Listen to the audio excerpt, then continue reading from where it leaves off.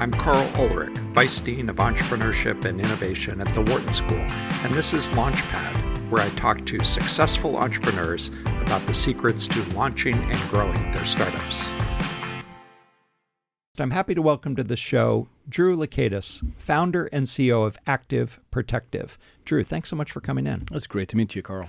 All right. Well, the first thing I want to do is point our listeners to your website. It's an unambiguous domain, so it's just activeprotective.com. Drew, give us the elevator pitch for Active Protective. Absolutely. Thanks. So what we've developed is a smart belt that can determine human falls really accurately, and we are deploying airbags around the hip so older adults don't break their hips. All right. Tell us a little bit what it looks like. Okay. It's a... It looks like a belt. It weighs right around 2 pounds. Mm-hmm. It has some sophisticated motion sensors inside it. It has some airbag material, of course. Mm-hmm. And then the buckle is very unique and interesting because we're working with a patient population that would have trouble with push buttons and clasps and things like that. Mm-hmm. We also have to disguise some hardware, mm-hmm. right? There's an inflator in there, a cold gas inflator, which is something, it's sort of like a CO2 cartridge. We have to hide that somewhere in the belt. So the actual buckle itself is a unique piece of engineering. It hides some hardware for us, and that inflator itself allows us to create this unique clasp that's able to be easily operated by older adults who might have reduced dexterity in their hands, and they might have trouble operating push button type clasps. Yeah, interesting. Yeah. And in terms of dimensions, it's an inch or so, a couple inches. Slightly less than 2 inches, I guess, tall if you think about it, and the width of it as it wraps around your body is about 1 centimeter. Okay, it's pretty small, really. All right, and I want to get back into the tech in a minute, but let's talk about the customer first of all. So who's really your target? Yeah, so hip fractures is a devastating injury. Most people have had it affect their families in some way. Few people actually step back and just take a look at and look at kind of the big picture statistics. And hip fractures actually kills more people than breast cancer and car accidents combined in the U.S. annually. Wow, which is about how many? It's 75,000. Wow. Yeah. It is, if we talk to our parents, if we talk to our grandparents, when we get that age, a hip fracture is it's a topic of conversation. It's the number one fear of older adults. The second greatest fear of older adults is dying. The first one in a British medical journal was actually falling and breaking their hip. It's the number one fear. Yeah. But if I think about this in sort of a nerdy probabilistic sense, I would guess there are 50 million people who are in the target age range, right? So if I'm losing 75,000 a year, do I really want to equip 50 million people? So how do you think about that question? Yeah, and that would be similar to a medical prescription, right? So yes, there's 45 million older adults over the age of 65. We're looking at different ways of identifying the highest fall risk patients. There is a certain patient population that is motivated. They've begun falling. Maybe they're rehabbing after a hip fracture or a hip or knee replacement. But there's also other identifiers such as the types of medications that you're on, fall history. And basically medical history that allows us to identify very specifically who would benefit most. And our target market is senior care providers. They already have systems in place. They already have assessments in place that accurately categorize folks for fall risk, and those are the ones that we're targeting first. Yeah, and given your threshold, about how many people are there out there that fall into that category? We're looking in just the U.S., probably about 7 million people that could be identified high fall risk, already identified high fall risk, just in the U.S. Okay. And then how did the economics work out? First of all, how is it? What's the business model? Is it you're selling a device, basically? It is a device. The closest analog there's kind of two markets emerging. So one is your traditional medical market. The other is these, sort of a private pay with the close analog being medical alert pendants. Mm-hmm. So if we look at the medical alert pendant business, it's a multi-billion-dollar industry for device that calls a caregiver after you've fallen and sort of wrecked yourself. Our belt has all that same functionality. So it has Wi-Fi, it has Bluetooth, it has alerts to caregivers. Wow. But it also offers that life-saving hip protection to it. So, Right. so the business model for that larger direct-to-consumer market is a subscription Yeah. at a slight premium to current medical alert pendants. On the medical side, if we're looking at rehab after a hip implant, knee implant, or hip fracture, that itself, that's about 1.5 million Americans in the U.S. That may be a slightly different model where it may be part of that episode, part of that rehab after the hip fracture. Yeah. I have older parents. My father's crazy. He's at 80 years old, climbs ladders and stuff like that. Yikes. Yeah, exactly. So as a kid of those parents, what would I pay? I mean, give me a sense of what this would cost and how the subscription works. Yeah, we're going through. Actually, we're doing a pricing analysis right now where we're reaching out, and we are a very thoughtful, evidence-based company. So the target, for a device like this is somewhere, again, medical alert pendants are $30 to $60 a month. We're looking at maybe $75, maybe $100, depending on the care setting, depending on the capabilities that are in the belt.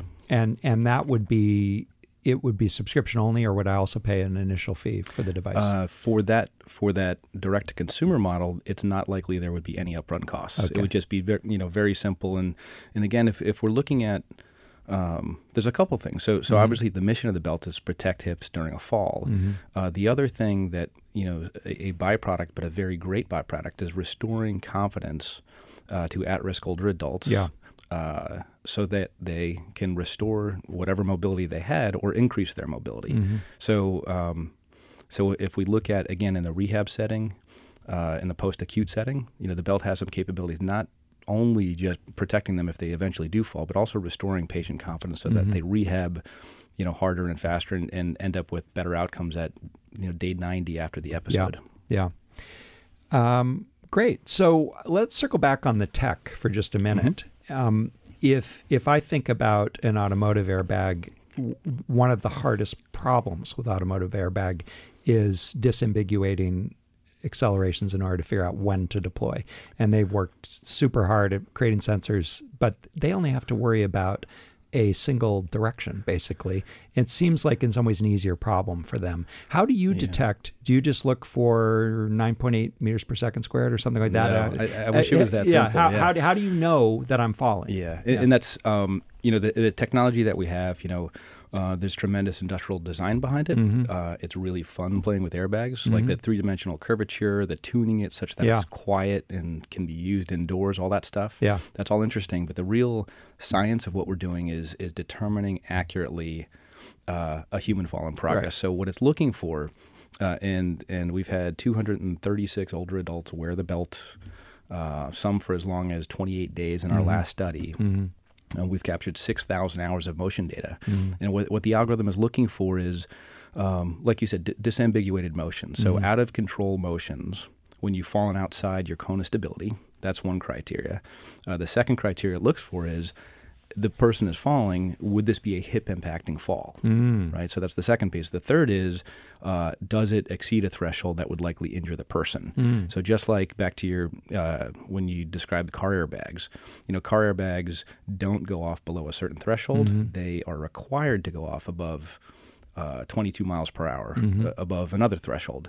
So we have looked at, one of the benefits of our devices. There's been so much science on studying hip fractures, hip fracture thresholds. So that third criteria is really, once we've exceeded a threshold that would likely injure the hip, we deploy a 2.5-inch air cushion around the person. But again, not to get, well, we are going to get into the weeds here a little bit. I sort of feel like I only know after I've hit the ground that it's a fall that's going to break my hip. And so it sounds hard. So I guess maybe the way to different. Let me see if I ask a better post question, which is, what standard of evidence, what kind of proof do you have to marshal to be sure that you're actually delivering the protection in the PROMIS. Right. Yeah. So, yeah. And again, so from a physical standpoint, there is tremendous data on hip fracture thresholds, what forces would likely break a hip. There are passive pads on the market, so kind of like you can picture compression shorts with football pads on them, right?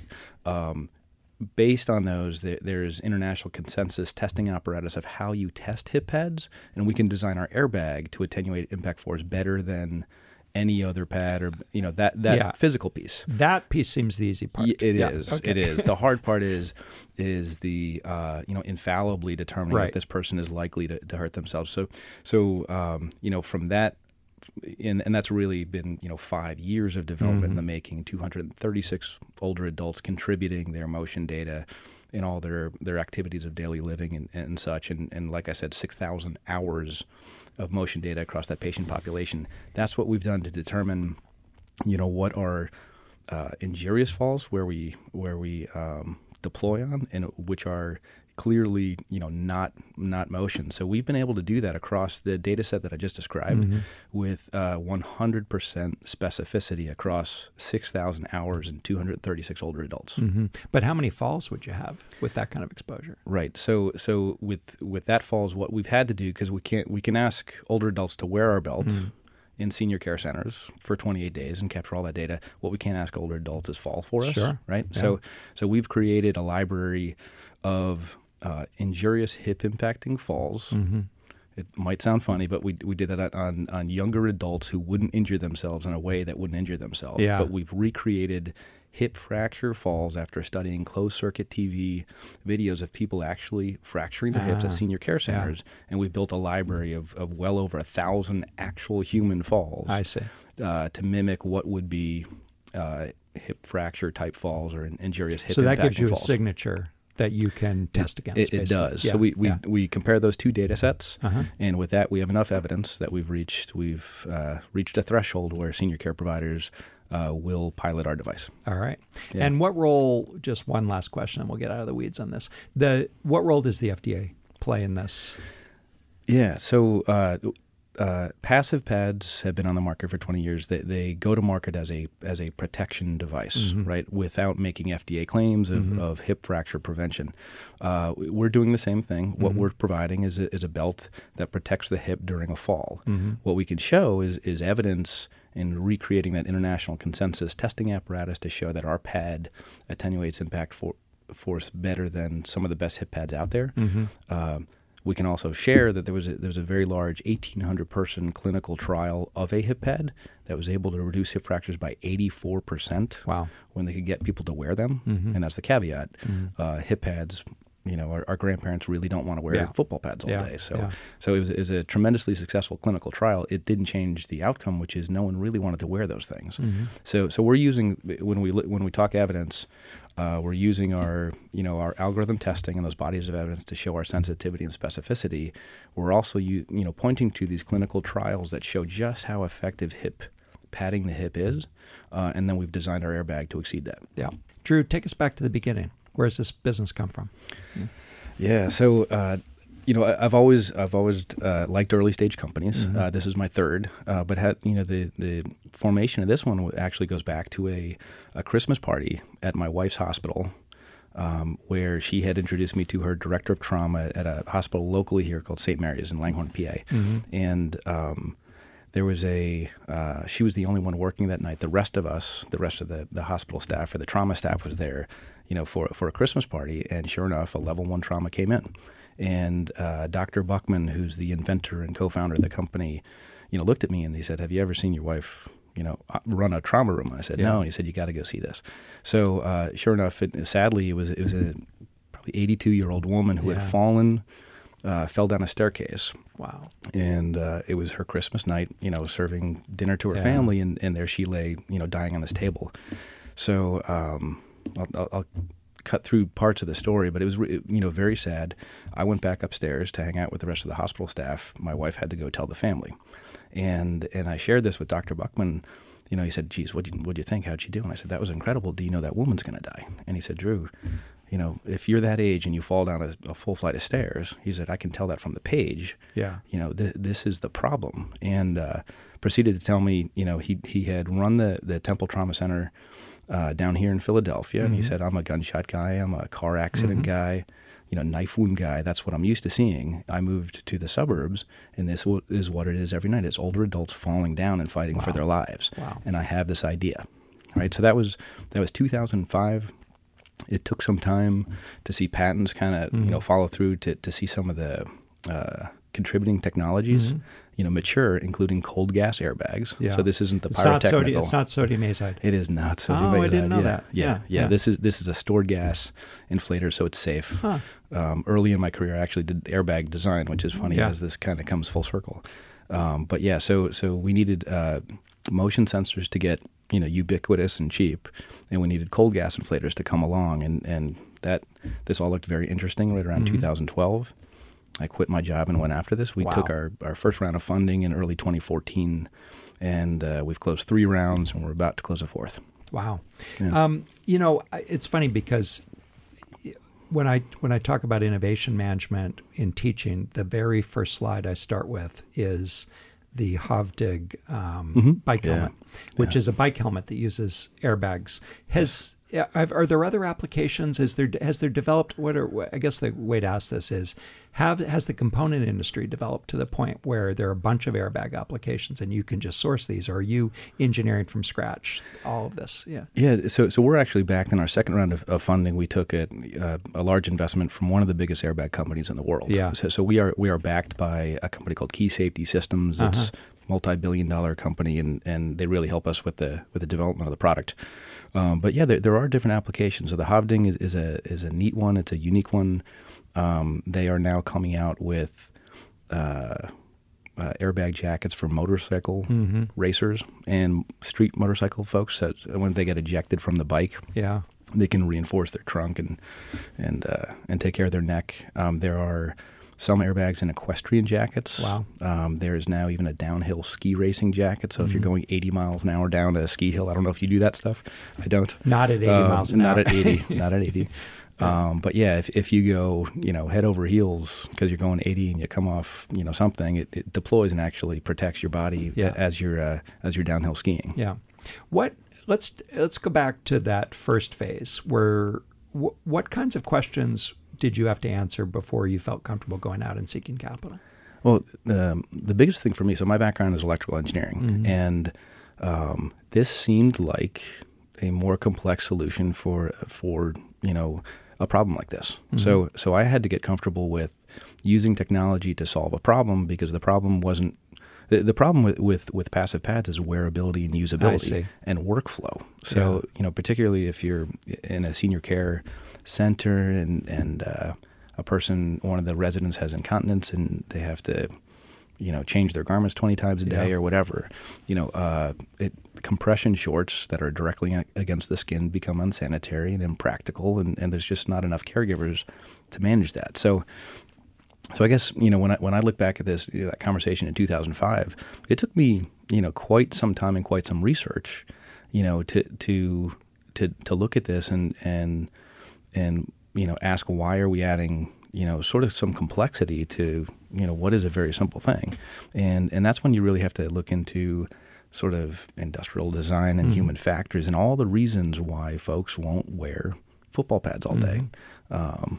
And if they would wear them, they sort of have to be, posterior or lateral. They have to be behind you. So you would have to sit on them all day to cover these types of falls. So there's real limitations of any type of passive padding. And then I realized, after studying it for a really long time, there's just that's a compromise. That's a solution that's just not going to work to wear these passive hip pads. And that's, by adding some technology, adding some additional features, that we can come up with a better solution. Yeah. But let me just underscore for our listeners, because I think there's a general principle here. The original idea was articulated as an airbag, right? Yeah. And that is often a rookie inventor move, which is you have a solution in mind and that's your idea. So I'm going to apply this airbag technology. And you did a very professional thing, which is to say, well, wait a second, let's go back to what's the problem it is we're trying to solve here, and be diligent in verifying that in fact this technology is going to win, that this isn't just a push. So I think that's quite remarkable and quite unusual among first-time entrepreneurs, maybe not among third-time entrepreneurs.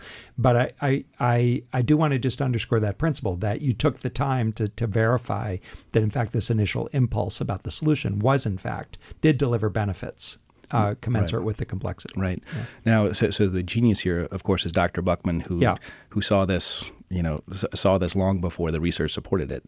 Just the same, we still needed other things to become cheap enough to make this an effective product. So years had to pass. But if I look back at the original patent applications that he filed, it's really it's tremendous. Yeah. What he was able to see even before cold gas airbags had come to market. Mm-hmm. It's quite forward-thinking work. Yeah. Tell me a little bit about that partnership. So I've been involved in a few where you have a clinician, a practitioner, and an entrepreneur, and it isn't always that smooth. So tell me a little bit about the partnership and how it's gone. Yeah, it's been a good one. Yeah. So yes, Dr. Buckman is a trauma surgeon, head of trauma, has 150 publications to his name, a very senior person in the field of trauma. To take a concept like this, there was a period of time where this company was very research intensive, and Dr. Buckman could help tremendously as we looked for the word that we used earlier, signatures. As we looked for signatures of normal human motion and looked for signatures of clearly aberrations, clearly disambiguation events. Dr. Buckman was very instrumental in that. As this has moved towards commercialization, which we're knocking on the door right now of commercialization of this product, this much more of a business research needs to be put around it. The last 2.5 years of real product development, not just creating an airbag belt, but really doing these focus groups, these user-directed research, all this intense research, spending hours with older adults, looking at what would make them adopt a belt like this. Mm-hmm. That's a piece of product development that's very different than a medical background or. Right. So that's where we've seen sort of transitions. I guess if I look at my relationship with Dr. Buckman, we've always had a tremendous amount of trust in each other. So as it shifted more towards a business, and then now we're looking at commercialization, there's always been a lot of trust when we look back at the early research and really proving out and coming up with these the secret sauce, which is this algorithm that was very heavy on Dr. Buckman, and we've just had a lot of trust together throughout the process. Mm-hmm. Yeah, and I guess to underscore it, it's very hard to imagine doing this without a clinician on board, because it gives you credibility. Right. It gives you scientific foundations for what you're doing. And it would be hard, I think, to engage a clinician who wasn't a partner, because it'd just be too expensive. Right. So it makes a lot of sense that you did it this way. Tell a bit about, I want to circle back on the capital raising. So I saw the website, I think, has you based in Allentown, but is that practically correct or that's a little old. Okay. So we have I saw. Maybe it wasn't your website. Right. Yeah. We have space down here at Plexus Innovation Hub down here in Center City, Philly. It's a MedTech hub, co-working space. All right. So the question I want to ask is about, did you find? I mean, raising capital is always hard, but walk us through a little bit of that journey and whether being in Philly, is Philly an advantage, disadvantage? Just comment a little bit on that. Sure. Yeah. So we talked a little bit about the history from 2005 to end of 2012 when this looked interesting. Talked to my wife, said I think now is the time. I quit my job. So you spent 7 years working on this in sort of background mode. Just sort of advising while Dr. Buckman was kind of furthering the science. And again, it was early. These cold gas airbags hadn't really. There was someone had to bring that to market, right? Before, because we can't put pyrotechnics on people, of course. So so it was end of 2012. I talked to my wife and said, "Hey, I think this is the time." I resigned from my job. A week later, we discover she's pregnant with our fourth. So that was really, wow. I don't know how we got through it, but then we began fundraising, and I figured it could take, I could get this funded in about 6 months. It didn't take 6 months. It took 14, right? So from when she was pregnant to delivering our fourth to I'm still working out of the basement of the house. Yeah. Oh my gosh. But yeah, finally we were able to find as an investor who would take, particularly at that stage, take as much risk as I was taking. Yeah. And, finding an investor who will take somewhat of an irrational risk when I'm taking – no one's going to do it unless I'm taking the same irrational risk. Yeah. And I sort of proved myself to do that. So yeah, we took in our first seed financing in January 2014. It was $600K, which allowed us to show on a larger basis and do much more research into this algorithm, which was the first piece that we had to solve. Yeah.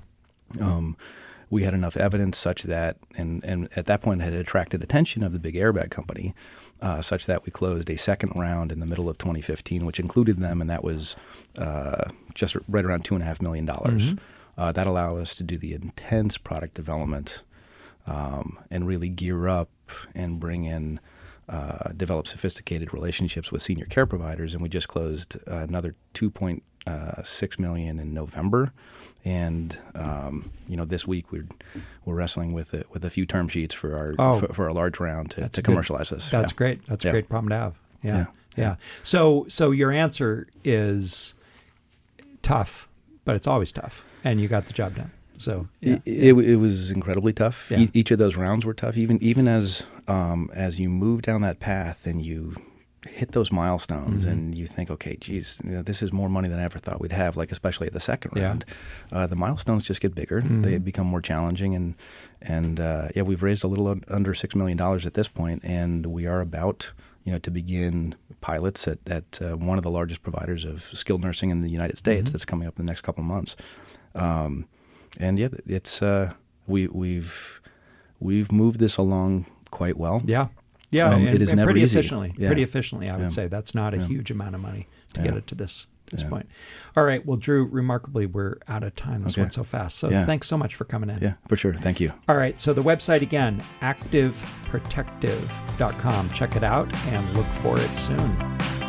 I'm Carl Ulrich, Vice Dean of Entrepreneurship and Innovation at Wharton. Launchpad is produced by Business Radio, powered by the Wharton School, on Sirius XM Channel 111. The show airs live on Wednesdays from 7 to 9 p.m. You can find more episodes of this podcast on SoundCloud or on iTunes.